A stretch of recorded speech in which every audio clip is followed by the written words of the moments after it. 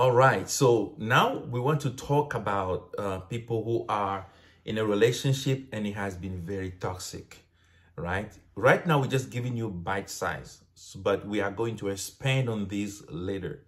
So if you are in a relationship that has been very toxic, you know, a lot of wounds, things have been said, right, that were very hurtful, maybe even physical, right? And then you start feeling like, okay, is there a reason to even continue this relationship? And maybe you've been through, counseling. Maybe you've been through therapy and different things. But things keep circling back around, Yeah. and the same wounds are resurfacing. The same behaviors and reactions are resurfacing. You feel like there's no change. And you literally feel drained. Both of you are feeling drained. Or you feel like you're choking in the relationship, right? Yeah. Nothing to make fun of, but honestly, you can feel like that. So this is what I want to share with you first, right? Like I said, these are bite size. We're going to be expanding on this later, okay? This is something that is extremely important that I want you to keep in mind. Here it is. The fact that you have started a relationship is a very courageous thing.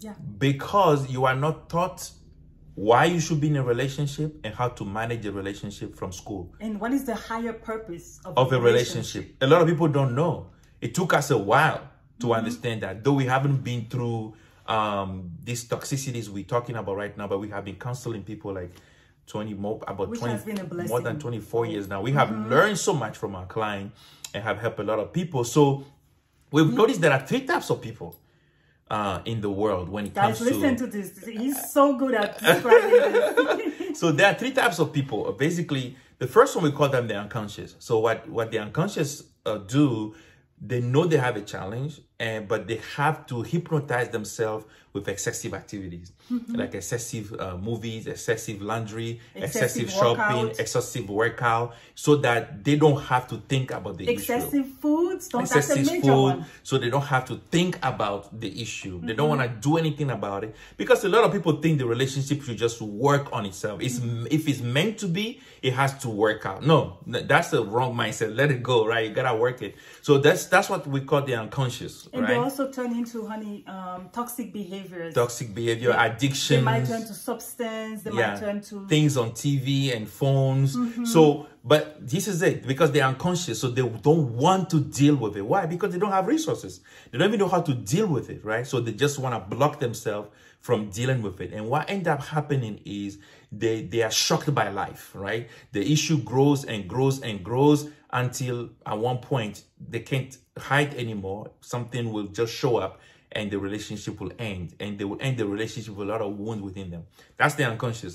The second category of people, we call them the unconscious alerts. They are alert. They know there is an issue, but what they do is they want to fix it themselves, even though they don't have resources. It's almost like they don't know how to drive a car, and they want to drive it themselves. They don't have the scientific understanding behind driving a car. And in the attempt of them trying to fix it themselves, they will hurt other people, break the car, make it worse. Simply because they don't want to be vulnerable. They don't want to share who they are, what is going on with them, with somebody else to help them. And unfortunately, the unconscious alert end up going through the same challenge as the unconscious, right? Now you have the third category of the people, we call them the conscious.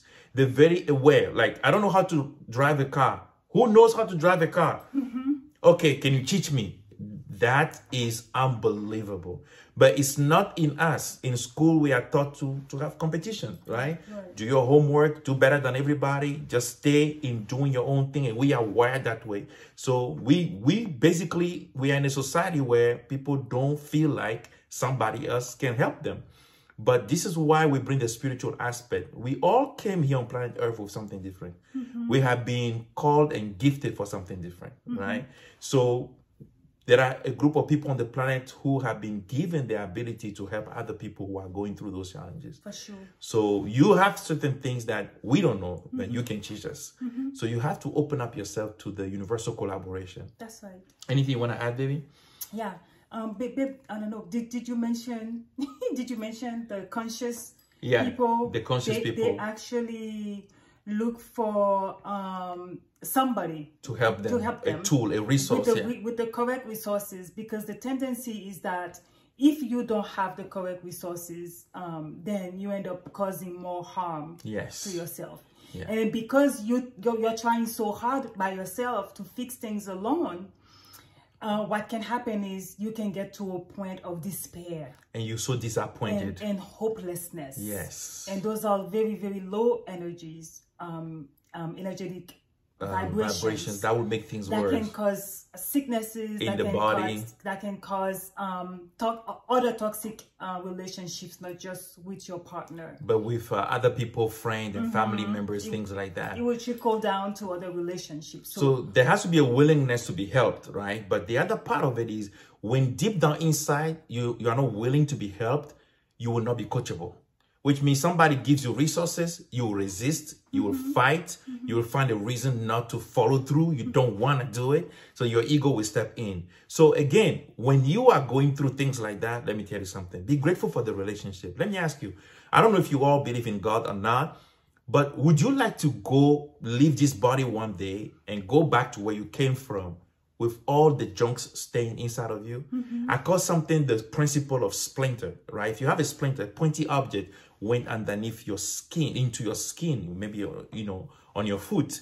You need another pointy object to pull it out, right?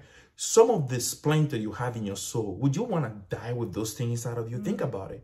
So the relationship is that pointy object that is actually pulling them out so that you get to see what is coming out of you and clean it out. It's an opportunity of transformation, an opportunity of change, evolution, so that you can get in touch with who you truly are. In the depth of your soul, you are a wonderful and glowing being. You just have to clear out, right, the shadow that is covering who you truly are, so that you may be able to experience the beauty of your being. That's what relationships are really all about. So which one are you? Unconscious? Or unconscious alert or conscious? We will see in the next episode. All right. Bye-bye now.